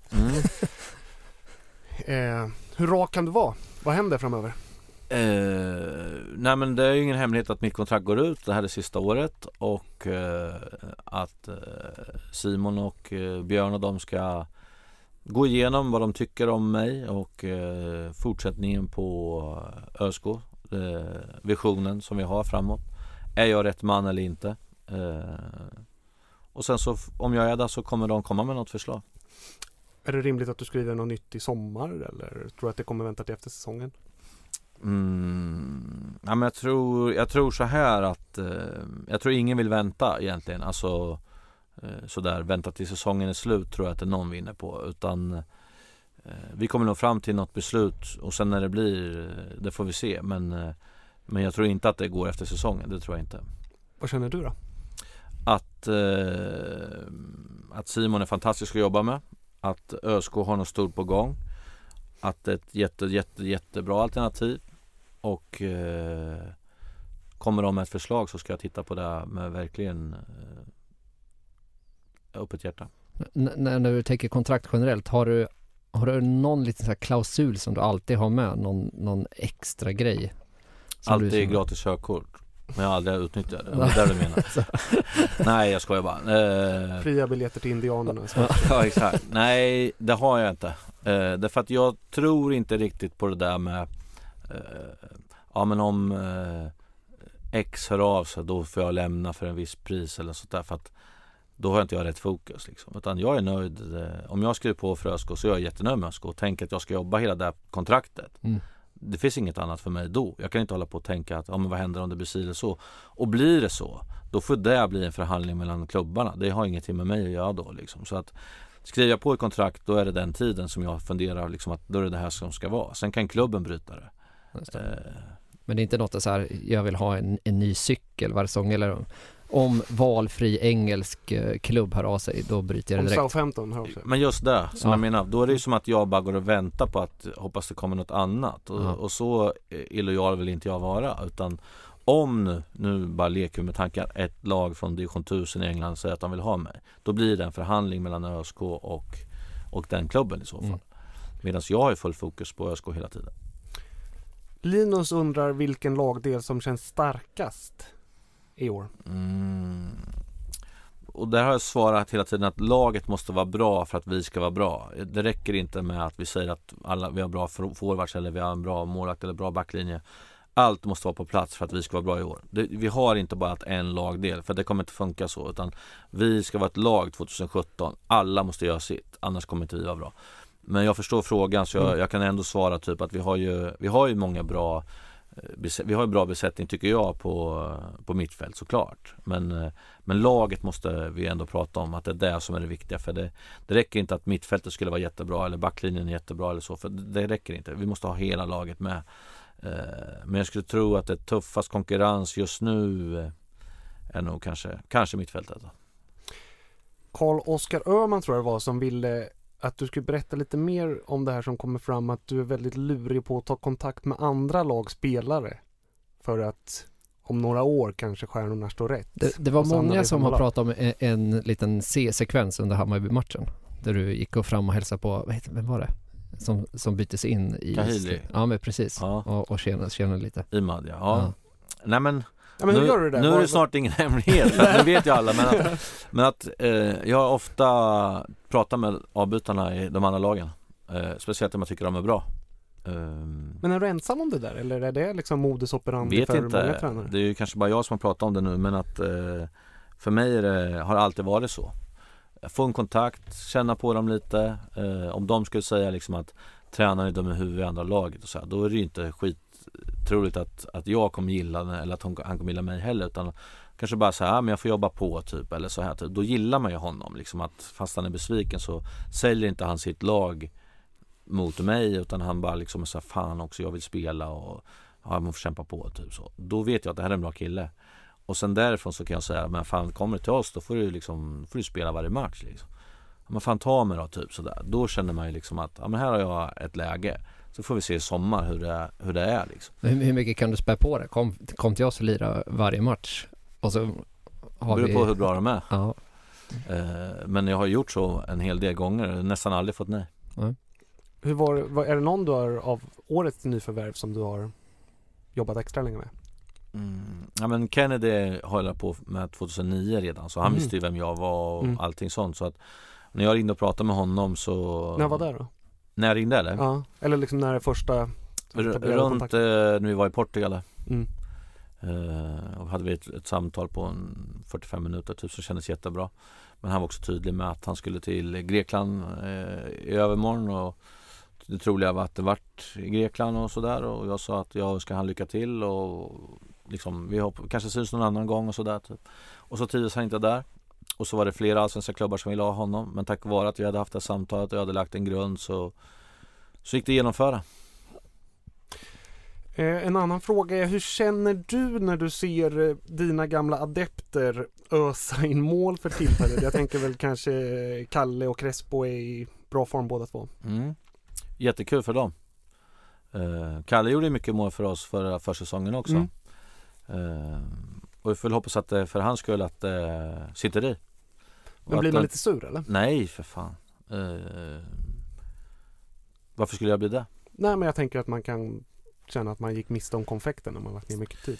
Nej, men jag tror att alla vet väl att jag och Crespo hade specifik eller har en specifik historia och där vi umgås liksom veckovis och pratar om saker och sådär, och att jag gillar han som spelar typ och så vidare, så det var väl inget konstigt med det. Han ville vidare bara. Och det får man acceptera. Det finns inga hard feelings liksom. Det är professionellt jobb. Han får jättemycket mer betalt i Häcken och så här, men då får han gå dit då, liksom. Det har inget personligt eller så vidare. Kalle ville ha mer speltid trots att han spelar allting utom första 11-12 minuterna. Men ville spela på en annan roll, och där hade vi Astrid, och jag kan inte erbjuda Kalle den rollen. Och då vill han gå vidare, och då får han göra det. Och det är klart att jag inte sitter och hoppas att de ska bryta benen och vara skitdåliga. Det skulle jag aldrig göra typ. Utan jag vill att alla våra spelare som vi har haft och så vidare ska vara bra såklart, men att vi ska vinna mot dem. Kalle får ju jättegärna göra 3 mål mot oss, bara vi är 4, om ni förstår vad jag menar. Så att, nej, men man tänker inte som en supporter där att hoppas det går åt helvete för dem, för nu har de lämnat oss. Så tänker inte jag som liksom, det är ju som mina barn typ, liksom så att det blir jättekonstigt om jag skulle hoppas att det skulle gå dåligt. Så är det absolut inte. Har du kontakt med Crespo fortfarande? Ja. Veckovis? Ja, någon gång i veckan sådär, som vi hör av oss och smsar och sådär liksom, så att. Är du en pappa gestalt åt han eller? Ja, men det tror jag att han tar sig liksom, så att man är på att skriva en bok om han nu. Ja. Och där den författaren då ofta ringer till mig och pratar om saker och liksom, ja men så att det var mer än bara fotbollen liksom, så, men att även fotbollen så hade jag mycket att lära honom. När jag började så tittade han på mig som, då visste inte han vem jag var. Så han tittade på mig som jag var en idiot. Som jag bara tänkte att du, ditt helvete liksom, ska ta det hårt liksom, så. Men att sen hittade vi varandra, och sen så kunde vi jobba på att utvecklas. 2 sista lite kortare. Hur nära var Giloan ÖSK? Betydligt närmare än vad folk tror. Är det så? Ja, det skulle jag säga. Konkretisera det då. Jag kan inte gå in på kontrakt och sådana saker, men att det vi kunde erbjuda som inga andra kunde erbjuda i Sverige, det var att han kunde spela så 12 matcher och sen gå ut i Europa igen. En Astrid-variant typ. Ja. Okay. Och jag sa att du är för bra för allsvenskan, men du kan vara hos mig 12 matcher, sen drar du ut igen. Så det var det alternativet egentligen. Och Gillan är en fantastisk kille, jag har känt honom sedan han var jätteliten, och så vi har ju liksom en gemenskap sådär. Så det var öppna kort hela vägen liksom. Och han sa att det var absolut ett alternativ, och tänkbart alternativ typ så. Men att nu blev det ett annat alternativ och så vidare. Men det här som folk försöker få att jag menar ÖSK, hata ÖSK och sådär. Det är ju liksom, det var ju då, och med den personalen och sådär, så att han är ju inte någon idiot och tjurig så, utan det var liksom, det är olika situationer i saker som händer liksom. Och nu fick han det här erbjudandet att gå till Hammarby, och då valde han det, och det är bara att köra på liksom. Var han på plats och besökte dig? Nej, utan vi pratade, vi känner varandra så pass bra så att vi behövde inte, och han känner till stan jättebra och sådär, så att det var inget liksom så, utan det var mer att vi ville visa att Gillan, vi vet att vi kanske är chanslösa ekonomiskt och så här, men vi tycker om dig, vi liksom vill ha dig här och så vidare. Vi kan erbjuda de här dealarna och liksom så vidare, så att det inte var det här att men vi är nog inte tillräckligt bra för honom och så här typ, utan vi går på de som har liksom kontakter till oss, och sen så säger de nej, så säger de nej, men vi ska i alla fall, det ska inte komma ut att han sett alla hörde av sig utom ÖSK typ, för att den tiden är förbi. Sista då, den är lite högst personlig sådär. Jag gick ju på en nit här på försäsongen. Jag var ju, eller i julas var det väl. Jag trodde ju att vi skulle signa Mohamed Bangura. Varför gjorde vi inte det? Nej, men det är väl, det är återigen det är känsligt att ta ut, men att vi trodde väl att vi skulle hitta något bättre än vad han var. Var ute och cykla?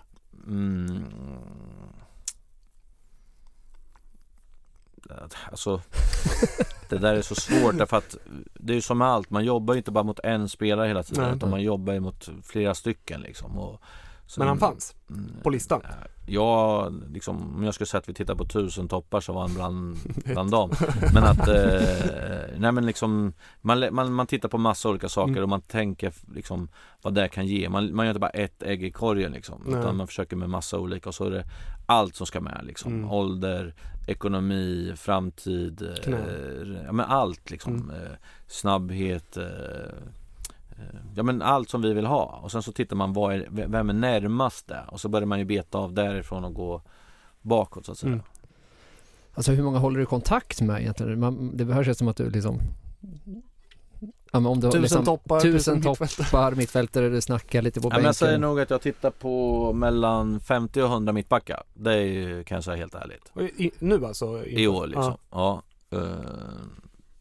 Så olika länge såklart. Alltså jag sitter inte flera timmar med varje, utan man får massa tips, man får massa idéer, och så tittar man på det och så kollar man, så kan man säga så här, nej, ja kanske, så lägger man åt sidan, ja kanske, ja den här är jättebra, ja det här är inte bra. Det är som typ, Tinder så. Ungefär. Och så håller man på så och sen så börjar man titta på egenskaperna och storlek, tanke på konstgräs, passningsfot, vänsterfot, med alla de här sakerna som man lägger upp, vad är viktigast, och så betar man det därifrån och bakåt liksom.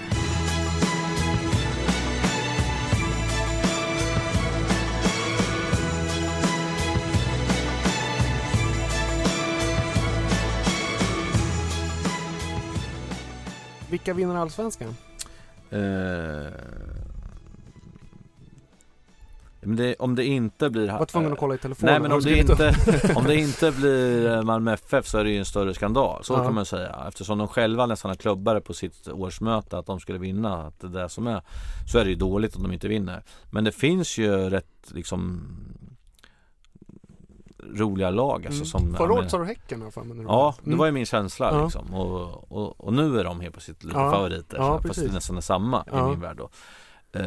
Det är ju några lag som sådär får man till det, men som Norrköping fick 2015, det kan ju vara Häcken, det kan ju vara Norrköping igen. AIK, om de får igång sitt målskytte, för att de är otroligt svåra att göra mål på och bryta ner liksom. Men så här Elfsborg som har liksom jättebra framåt, för de bara ordning på sin backlinje och sitt försvarsspel, så kommer de vara jättefarliga. Och liksom det blir otäcka matcher alltså, så här. Och sen några lag till som jag inte orkar prata om ens en gång, men att det finns säkert en 6-7 som tänker att de kan fan utmana liksom. Men du röstar Malmö idag eller? När det var sån upptaktsträff och tränarna röstade. Jag kommer faktiskt inte ihåg vad jag röstar. Jag brukar mest rösta nu så här, vilka ska åka ut. Ja, jag men den var inte med den här gången. Nej. Men det var ju, de hamnar ju långt ner, så du har ju fått med dig. I alla fall när det var Göteborg så var det väl så här, hur kommer det gå för när de var uppe på lag? Ja, de fick ju storstryk av Häcken. Ja, det var ju magiskt. Och så fick jag tror att vi har samma som dem. Många som trodde vi skulle vinna guld. Så jag tror att vi hade samma som Blåvitt. Ja. Man går ut runt och smider lite liksom, försöker värva folk till din röstningsfusk. Jag tror inte det behövs. En lite enklare då, men snabbare. Vilka vinner kuppen? Jag hoppas på Norrköping. AFC borta, vår bortapremiär. Många supportrar laddar. Vi åker från Stockholm. Det kommer bli helt fantastiskt kul. Hur slutar den matchen? Att vi vinner. Men vad är jättesvårt att säga, men att vi vinner. Tror du det? Ja. Eller är det hjärta? Nej, alltså jag vill ju tro att vi kommer bli bättre och bättre hela tiden, och inspirerande med mycket Örebroare på plats, och då måste vi ha gjort ett bra resultat mot Jönköping också, tror jag. Och gör vi det så kommer vi in med bra självförtroende en sån match, och då tror jag att det kan bli jättekul. En lördag i Eskilstuna med mycket Örebroare. Världsklass. Det är världsklass. Det var lite kul idag när du berättade om att Råp och Nordin hade varit 21 kort. Ja. Vem tar flest kort i ÖSK 2017? Mårten eller Rogic. Vem gör flest mål? Den är lurig. Ja, den är jättelurig. Jag säger att vi har 3 som är lika många. Och det är? Ja, det får vi se. Spännande. Ja. Du, slutligen, vi hade ju ett litet haveri här förra året, kan man ju säga, med statistiken. Ja. Joel var ju ute i jag älskar ju att han försökte. Ja. Jag älskar ju det. Alltså, Hade han bara haft lapparna här så hade det varit jättebra. Jo, men jag tror det hade varit bättre. Ja, men sämre hade det inte kunnat vara. Men att jag tror att det hade varit bra då. Jag tror att det hade haft ordning på grejerna. Alltså, för att det är ju skitkul att hålla på med sånt. Du gillar statistik? Ja, det är absolut det bästa jag vet. Vi har en av våra nyheter i år är att vi har värvat liksom statistikernas statistiker som också är stort ÖSK-hjärta till podden. Som kommer att ha lite segment, kanske inte varje avsnitt men ganska ofta. Så här snackar vi pro. Bygger avancerade grejer. Ja. Finns det någon statistik du saknar? Nu har ju du verkligen så här ryska övervakningssystemet närmast, så att du kanske får ut det mesta, men något sånt där du skulle tycka var kul att få reda på. Du kan ju tänka också längre tid. Nej, men alltså egentligen handlar det bara om tid också. Alltså för att jag vill ha liksom avslut emot i den golden zone som vi kallar och kanske hur kom vi dit och hur många passningar tog det dit och samma försvar liksom. Hur ofta håller vi dem borta från golden zone och vart bryter vi mest bollar, vart tappar vi mest bollar. Allt det där finns ju, det handlar bara om tid, att vi ska ta fram det hela tiden. Men det är ju sådana saker som är absolut det viktigaste i fotboll och fasta situationer såklart. Det är liksom grunden till allting. Sen kan man grotta i sig hur mycket vi springer, hur mycket vi är, liksom sådana här saker. Men hur många matcher det är på måndagar och det sånt där tror ju inte jag på. Alltså såklart. Du vet det som är England liksom, att de har aldrig slagit dem och så gör man inte det bara för att det är det, eller är det något annat, eller blir det en sanning för att jag säger att så här är det typ, utan det är bara känslor tror jag, alltså bort med känslorna, kom till fakta liksom så. Du låter som den snustorraste akademikern som sitter så här på. Jo, fast det blir också, om jag berättar, alltså när jag åker runt så här och föreläser eller är på ställen, så jag var på en nu för någon vecka sedan. Och då sa de så här: ja, ni var så jävla dåliga på fasta liksom. Ja, det var vi typ. Speciellt frisparkar från sidan. Och ni var så dåligt tränade, för ni gjorde frisparkar hela tiden och så gjorde de mål på det liksom. Och då skulle jag kunna stå där och bara, ja, du har rätt och vi är så dåligt tränade och så här. Och så säger jag så här: ja, men hur många mål släppte vi in på frispark från sidan då, så jag då. Ja, men 6, 7, 8 började han då. Så ja, det var en. Och det var mot Hammarby. Det var enda frisparken vi släppte in från sidan. Och då liksom är det skönt att ha den där, att ja, men så här var det. Och du säger att vi är dåligt tränade. Här, pang, så har jag med mig en sån här bibba. Så det här är 30 matcher. Kolla nu om vi sprang mer eller mindre motståndarna och alla de här sakerna. Och då får man tycka att det är hur torrt som helst, men det här är sanningen. Men då blir det så här, ja men ändå börjar han så här. Ja, det är lite alternative facts diskussionen i samhället lite övrigt, så, liksom. lite så. Det känns som att det är så här. Och då vill jag att mina spelare ska vara där. Att det, så här är det. Inte vad ni tycker liksom. Eller vad jag tycker eller, utan så här var det. Det är dit vi måste komma för att det ska bli bättre. Annars blir det så här, fan vad bra det känns. Du vet, jag sitter och sjunger efter det omklädningsrummet vi har vunnit och fan vad bra vi var. Sen åker jag hem och tittar så är jag helt förstörd. Tycker vi var skitdåliga. Och sen nästa match då är jag så här jättar, sparkar grejer och skriker att alla är dumma i huvudet typ. Och sen åker jag hem och tittar och så bara, fan vi var rätt så bra ändå liksom. Men vi missade det här och det här, men vi var rätt så bra. Därför har man lärt sig att tyst, säg ingenting efter match. Gå hem och titta, var bara tyst och sen därifrån går det vidare liksom. Och det har gjort mig till mycket, mycket bättre fotbollstränare. Okej, då kommer det lite härlig, rolig, riktig statistik. Jag tycker det för sig att du ska göra ett försök till, på riktigt alltså. Får en revansch? Ja. För jag tycker, jag skrattade mest åt att det var liksom så konstigt, inte att du försökte. Men där vill jag verkligen, för jag gillar ju att få utmaningar på de sakerna liksom. Ungefär som, varför slår ni så jävla dåliga hörnor? Vet ni om hur många hörnor det måste vara innan man gör mål ungefär?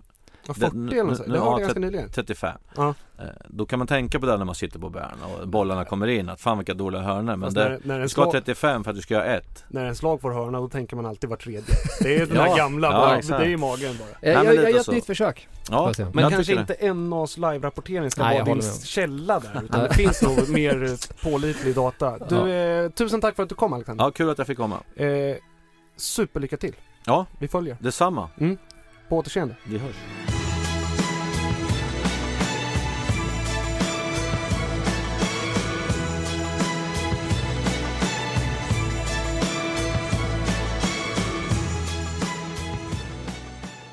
Så sa vår kära huvudtränare Alexander Axén. Spännande tycker jag. Ja, men jag tycker det var kul att få höra lite lite eller mer om de här formationerna. Ja. Som man själv är ganska liksom inramad och tänka 4-4-2 eller... Men verkligen. Man kommer få lyssna på det där några gånger bara. Ja. För att riktigt hänga med. Vi kan säga, spola tillbaka och ta upp penna och papper. Ja, ni hade ju turen att göra det. Jag tyckte också det var spännande när jag försökte pressa lite på det där med om vi har vinnarskallar i laget. Ja, men just det. Och han vill säga, det är ju det ärliga svaret efter ett tag, så jag vet inte. Nej. Jag vet inte, det är ju på ett sätt betryggande och ärligt säkert. För att det vet man säkert inte med en grupp. För att de där krigarna, de som borde vara med i US Military Air Force grejer, det är ju liksom i krig man bevisar vad man har för liksom kynne. Ja, men det var på något sätt att det var skönt som du säger att han inte bara försökte kräma ur ett svar bara för att, utan helt ärligt säger jag vet inte. Det återstår att se. Och jag har ju ganska bra magkänsla. Vi brukar ju ofta återkomma till det här. Att så här, truppen är så här, man undrar vart är de där riddarna som vi ska ta in. Men jag gillar ju, av de vi har fått in så gillar jag både Mårtensson och Rogic i den rollen. Så där, som personer som de känns som de har pondus och de vill någonting. Ja, men verkligen. Och den här nu hoppar jag lite över ån här efter vatten, eller vad man nu säger. Men den här centrallinjen med Oskar Jansson som har pondus, Almebäck som har pondus, Rogic, Nordin och sen på topp över. Alltså det känns som att det känns ändå som en stabil grund med möjliga vinnarskallar och som kan ta tag i det. Hade du satt Rogic i startelvan? Ja, efter jag såg Mariehamns-matchen så tycker jag absolut att spela till sig en startposition. Men hade du satt han i mitten då där han vill, eller hade du satt han på kanten där han får hamna? Jag hade nog satt honom på kanten. Jag tänkte med centrallinjen. Men den tog en liten utflikt där på mittfältet. Ja, men det var ju Mårtensson. Mårtensson väl också en sån vinnarskalle. Det tycker jag. Men jag tycker nog att Rogic gjorde väldigt bra på kanten där. Ja. Du, vad tror du om säsongen i övrigt då? Alltså, hade du frågat mig för en månad sedan så hade jag nog varit mer orolig. Men jag tycker att de matcherna senaste veckan här som jag sett, både Hammarby och Mariehamn, fick mig på lite mer stadiga fötter. Det känns som att jag kollade faktiskt på, det blir ett långt svar här, men jag kollade på ÖSK mot Mariehamn och sen Sverige mot Vitryssland. Såg ingen kvalitetsskillnad? Nej, men det var ändå, jag såg ändå en del paralleller med att vi kanske inte har de där fixstjärnorna inom eller situationstecken inom parentes som det har skrivits och pratats om att vi har tappat, och lite samma med Sverige då. Men mer som ett lag, att det är mer jämnbra nu. Back to the 80s, det är kollektivet. Ja, men lite kollektivet tycker jag att jag har sett. Sen får vi se. Man hoppas ju att vissa av de här blir de här fixstjärnorna som jag saknat då. Just det. Så att jag känner mig ganska trygg ändå. Det känns skönt att vi får två matcher mot kanske lag som vi borde vinna mot. Jag tycker det är så jobbigt med nykomlingar dock. Jo, absolut. Man vet alltid att det är minst en nykomling som kommer leda allsvenskan efter 4 omgångar. Ja. Det är bara frågan vilket lag det blir och då vinner de första 4. Det är alltid så. Det är varje säsong. Det där ska vi ge statistikuppdrag. Det är taget. Bra. Det där vill man veta. Det är alltid så där. En nykomling går som raketen. Ja. Men du, hur känner du själv? Ja, alltså inför premiären känner jag mig sjukt nervös. Bara. Men samtidigt så brukar jag säga så här, det är ju, jag har ju en kollega som vi snackar mycket fotboll, han brukar säga det är nu man liksom I wanna thrive, not just survive. Det är nu man lever, inte bara existerar. Så känns det ju nu i helgen här när det började vara sol ute och man började känna så här allsvensk start. Det är sjukt gött. Men det är klart det är nervöst också. Nu börjar liksom det här halvåret av ångest av det här och av att bygga hela sin dagliga rutin på att gå upp och fundera och när det är match, okej, då. Men det är ju samtidigt där man vill. Men det är ju där man vill, det är ju den här hartkärken. Det är på ett sätt är det alltid skönast innan säsongen börjar. För då tänker man ju att man är en vinnare. Men du, vilken position blir det då? Var slutar vi? Ja, alltså jag hade tänkt i år jag hade tänkt mig på ett litet tankeexperiment. Ja. Att jag ska ta efter Axéns paroll här och säga så här: vi får se efter 30 omgångar vart vi är.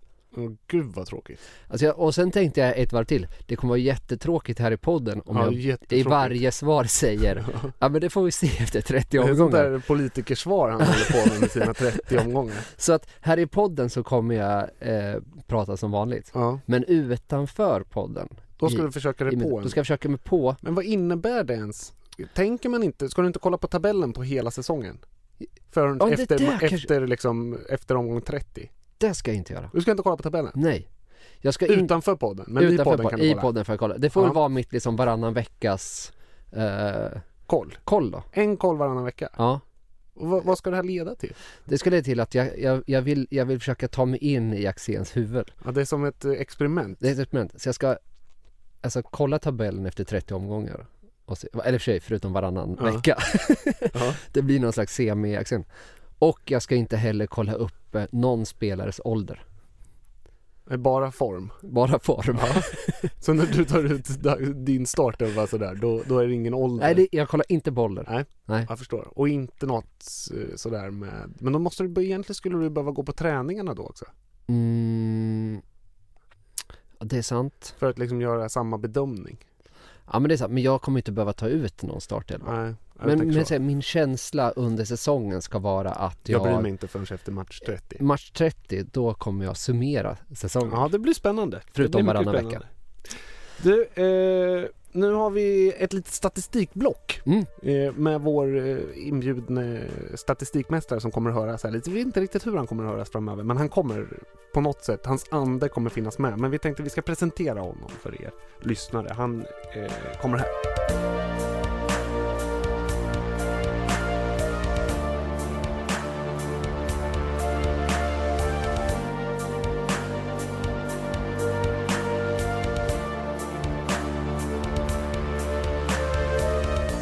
Välkommen till studion. Står jag här nu med vår nya statistikexpert vid namn Lasse. Hej. Det är pseudonym det här. Ja, det är en pseudonym. Jag vill inte riktigt avslöja allt. Är du under hot på något sätt? Nej, men det kan finnas intressekonflikter även i statistikens värld. Vi tänker ju då att du får vara med här. Sen får vi se vilket forum och hur vi gör det där. Men så lyssnarna får höra din röst i alla fall, även om det då är under pseudonym. Yep. Men du har en premiärstatistik här också. Jajamensan. Berätta. Jag tänkte att vi skulle prata... Och jag står bara här och ställer kritiska frågor. Ja, precis. Jag tänkte att vi skulle prata om frisparkar. Ja, det är alltid spännande. Ja, är det inte? Fasta situationer. Nej, jag tänker på att vi ska prata om tilldelade frisparkar och orsakade frisparkar. Ja, just det. Är du med på skillnaden? Ja, visst. Ja. Alltså en spelare orsakar eller får. Ja, precis. Och att vi skulle titta lite generellt på hur det ser ut i Allsvenskan och sen titta lite speciellt på ÖSK och sen kanske sia lite om framtiden och kommande säsongen nu när vi står inför en säsongstart. Ja, vad roligt. Vad roligt. Det var ju faktiskt uppe på den här upptaktsträffen att Nordin och Råp hade 21 gula kort. Ja, men du ser. Tillsammans förra säsongen. Det är ju spännande, men jag kan säga att Nordin och Råp skiljer sig mycket när det gäller tilldelade frisparkar och orsakade frisparkar. Spännande. Vilken cliffhanger. Ja, men ge mig lite data. Ja, om vi börjar i Allsvenskan då. Du har ju säkert en uppfattning om vilket lag som har störst skillnad på de här. Vilket lag är det som orsakar fler än de... Oj, den där är lurig. Det måste ju vara ett ganska rått lag som inte får så mycket med sig. Så ska jag börja med de som orsakar mest? Ja, börja med dem. Orsakar mest frisparkar förra säsongen i relation till hur många de fick. Jaha, okej, så glappet så att säga. Glappet. Kan det ha varit... Tänk att det liksom åkte man ur så hade man ju inte bra flyt på det. Helsingborg kanske? Ja, de ligger bra till. Alltså, de ligger bra dåligt till. Ja, dåligt till på glappet. De har orsakat fler än... Ja. Så alla de lagen som, eller de flesta lagen som hamnade långt ner i tabellen förra året, som Falkenberg, Helsingborg, Hammarby, de har orsakat... De har minus. Ja, de ligger på minussidan. De har orsakat betydligt fler än de har fått. Ja. I toppen då, i andra änden, de som har fått fler än vad de har orsakat. Något spelglatt gäng kanske? Ja, kanske Häcken. Nej, Häcken ligger ganska dåligt till också. Men Östersund står ut. Ja, de har fått betydligt fler frisparkar än vad de har orsakat. Har de störst klapp av alla? Eller? Ja. Aha, spännande. Är inte det roligt? Jo. Och att det är skillnad också. Det är ganska stor skillnad mellan de här. Hur mycket Östersund, om vi tar dem då, hur mycket fler frisparkar än? 100, säger det dig något? Alltså 100 mer till. De har ungefär i runda slängar som har de fått ungefär 400 frisparkar under förra säsongen. Ja. Men de har bara orsakat 300. Alltså 100 liksom plus? Ja. Oj. Ska vi gå till ÖSK? Ja, det måste vi göra. Ja. Först då, vad tänker du som lag? Har vi fått fler än vad vi har tilldelat? Nej, du har ju sett ÖSK massor. Ja, men det kändes som att det fanns en korrelation där mellan hur man hamnade i tabellen. Ja. Och därför så tror jag ÖSK hamnar typ i mitten. Typ 8:e plats. Nej, du är så bra. Är det sant? Ja. Satt jag den? Ja, det är snudd på. Alltså, vi ligger där precis i mitträsken och vi har orsakat lika mycket som vi har. Exakt. Snudd på. Det skiljer några enstaka frisparkar. Men sant? Vi ligger verkligen i mitten. Tillsammans med till exempel Norrköping och AIK som ligger i mitten också. Jaha, men som ändå kom högre upp än oss och kändes starkare lag. Ja, alla de här topplagen ligger i mitten nästan. Jaha. Malmö, Norrköping, AIK ligger liksom i mitten. Har orsakat lika mycket som de har fått. Ja, just det. Tyckte jag var lite. Det är spännande. Ja. Vad drar man för slutsats av det? Ja, det är en bra fråga. För man vill ju inte ha ett fegt lag som inte drar på sig frisparkar. Nej. Och man vill inte heller ha ett lag som bara drar på sig frisparkar. Nej. Men jag trodde ju att det var så att de som vinner matcherna överlag hade mycket mer frisparkar tilldelade sig än i röven så att säga. Just det, men då i topp ligger... Vilka ligger med Östersund då? Mer än Östersund? Gävle. Ja, det är och Kalmar. Så. Det är inte topplagen så. Nej, och Gävle är väl inte spelande lag heller? Nej, de är jag lite förvånade över. Är det att de har... Kan man hitta en kritik mot domarna här också? Oj då. Att man gärna så att säga dömer frispark mot storlagen och låter Gävle kan det vara så? Lite snällare mot. Kan det vara så? Det där säger inte min statistik något om. Det må om, vara ett skop alltså. Ja, jag förstår. Då går vi till, då är vi på Örebro, ja. De har ungefär lika många. Då ska vi se, vem har tilldelats flest frisparkar i Örebro? Är ju frågan. Tilldelats flest? Förra? Ja. Jag tror att det är Sebastian Ring. Nej, det är det inte, utan det är ju Nordin. Ja, det är Nordin som har fått. Ja, visst. Jag tänkte säga att han hade gett mest. Ja, nej, men det har han också, eller? Han ligger liksom på 5:e plats i Allsvenskan totalt. Aha. Av de som har fått flest frisparkar. Aha. Det är kanske lite överraskande. Ja, verkligen, när han brände 9 eller 10-11 kort. Ja, det är helt sjukt. Ja. Han har fått 55 frisparkar men bara orsakat 36. Ja, det här tror jag är nyhet. Det är en sån här, det är det här som är kul med fakta. Ja, det är inte det man tror. Mindfuck. Nej. När man sitter där och surar på att han gör dåliga tacklingar. Nej. Så han har ganska bra relation mellan de här två. Alltså om man jämför. Men det finns 2 spelare som har ganska outstanding relation med de här 2. Och det är ju Besara och Ayas. Ja, de får sjukt mycket mer än de mer än dubbelt så många frisparkar får de än vad de orsakar. Just det.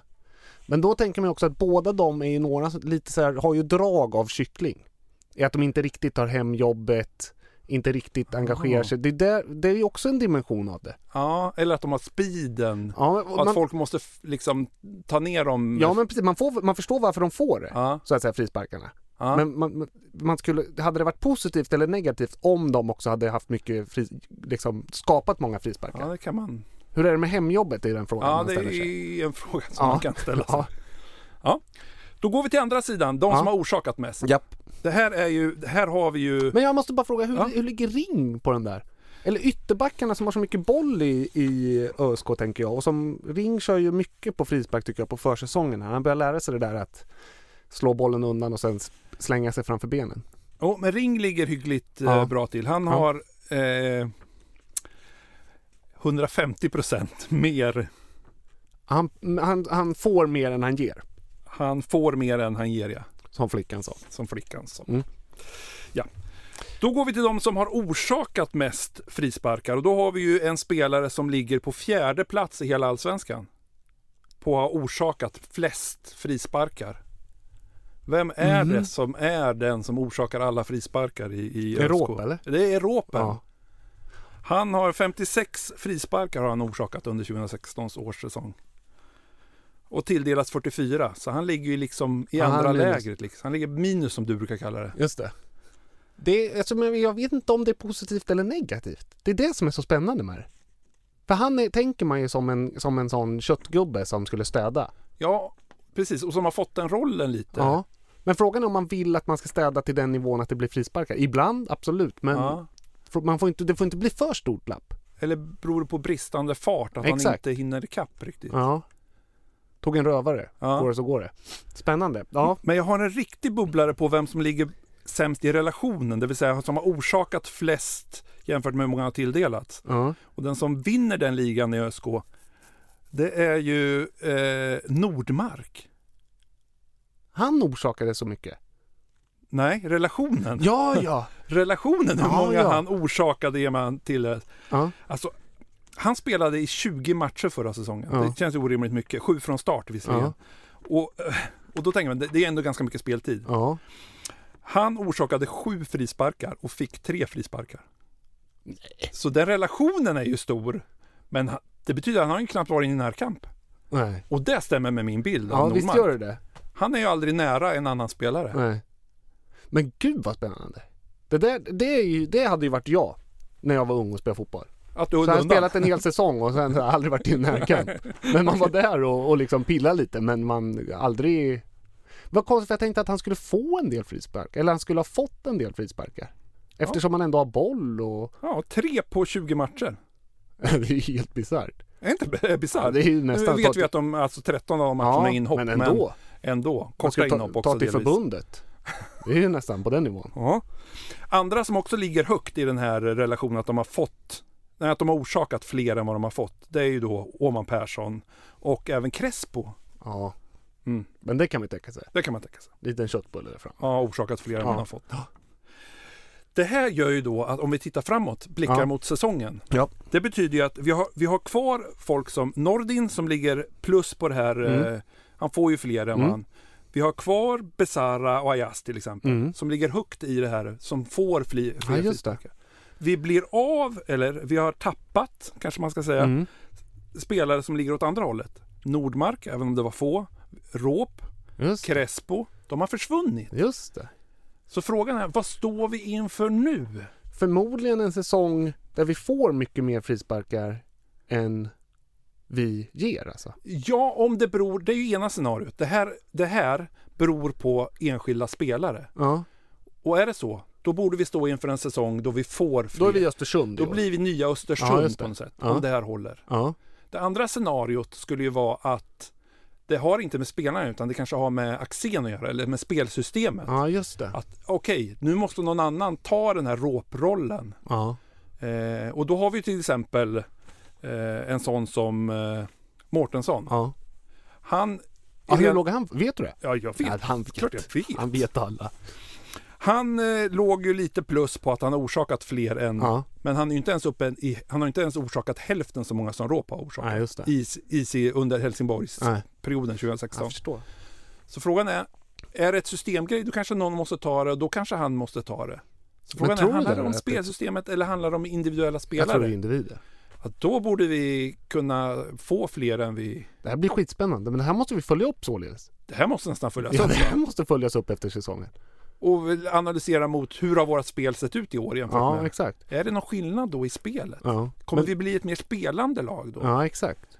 Men då när man korrelerar och liksom sluttabellen och sådär, kan man säga att det är positivt eller negativt att få mycket frisparkar? Ja, det är det som blir... Jag hade ju sett fram emot en sån korrelation. Ja. Men eftersom topplagen hamnar i mitten, just det. Att man ska ungefär få lika mycket som man orsakar, och där ÖSK hamnade. Och både i toppen ligger ju då Östersund som kom 8 förra året och Gävle som kom på 15:e plats. Just det. Och i botten ligger de som kom sist.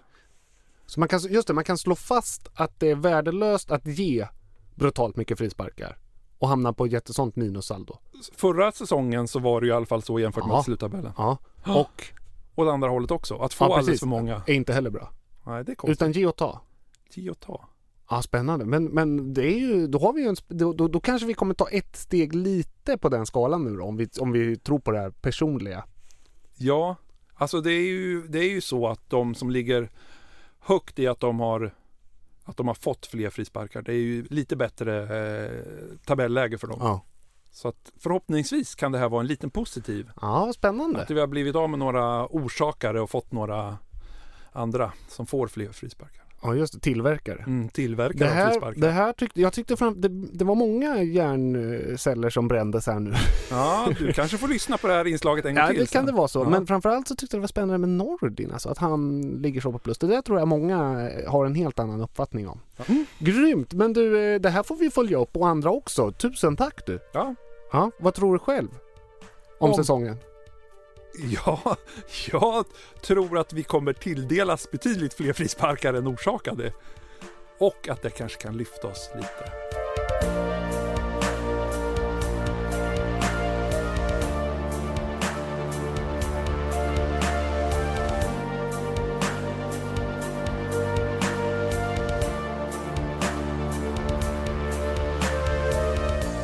Ja Joel, det var statistiken.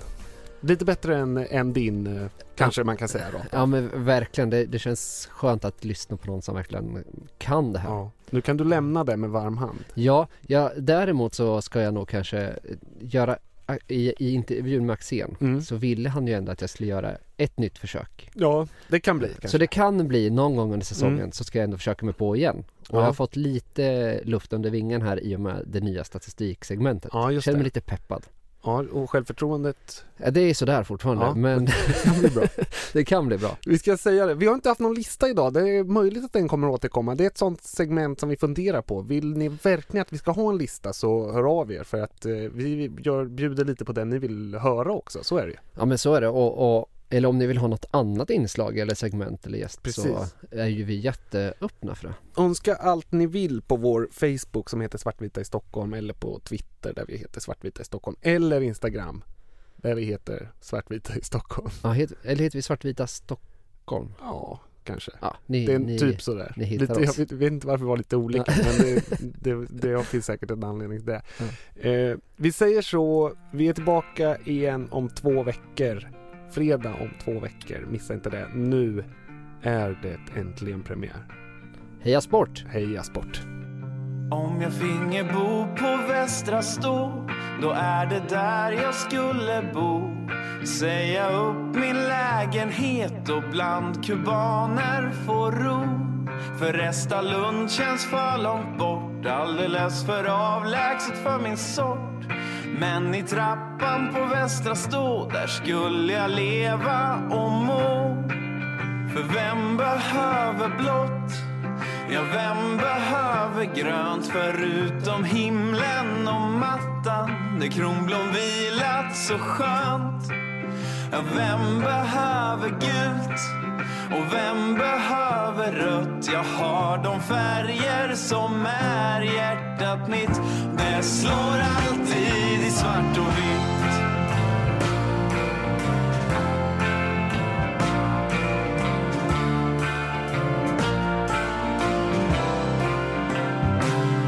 Välegård ordnar kontraktet som ger mig värme och rum på natten. Han ger mig koden till vallens larm, nyckeln till toan så jag får vatten.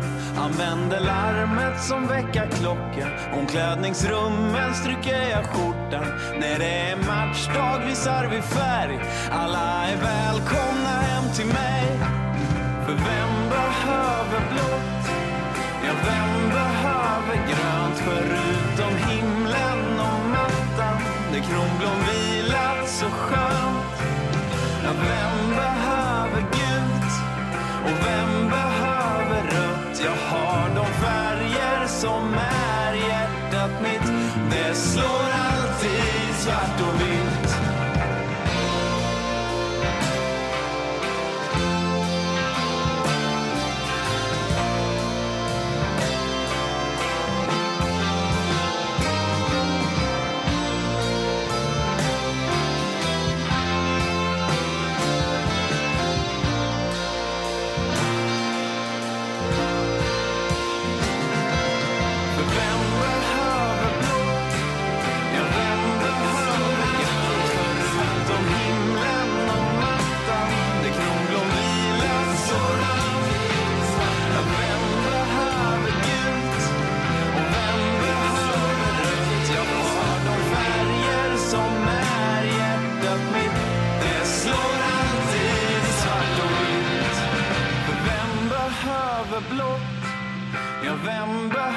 behöver grönt förutom himlen och mattan där kronblom vilat så skönt? Vem behöver gult och vem behöver rött? Jag har de färger som är hjärtat mitt. Det slår alltid i svart och vitt.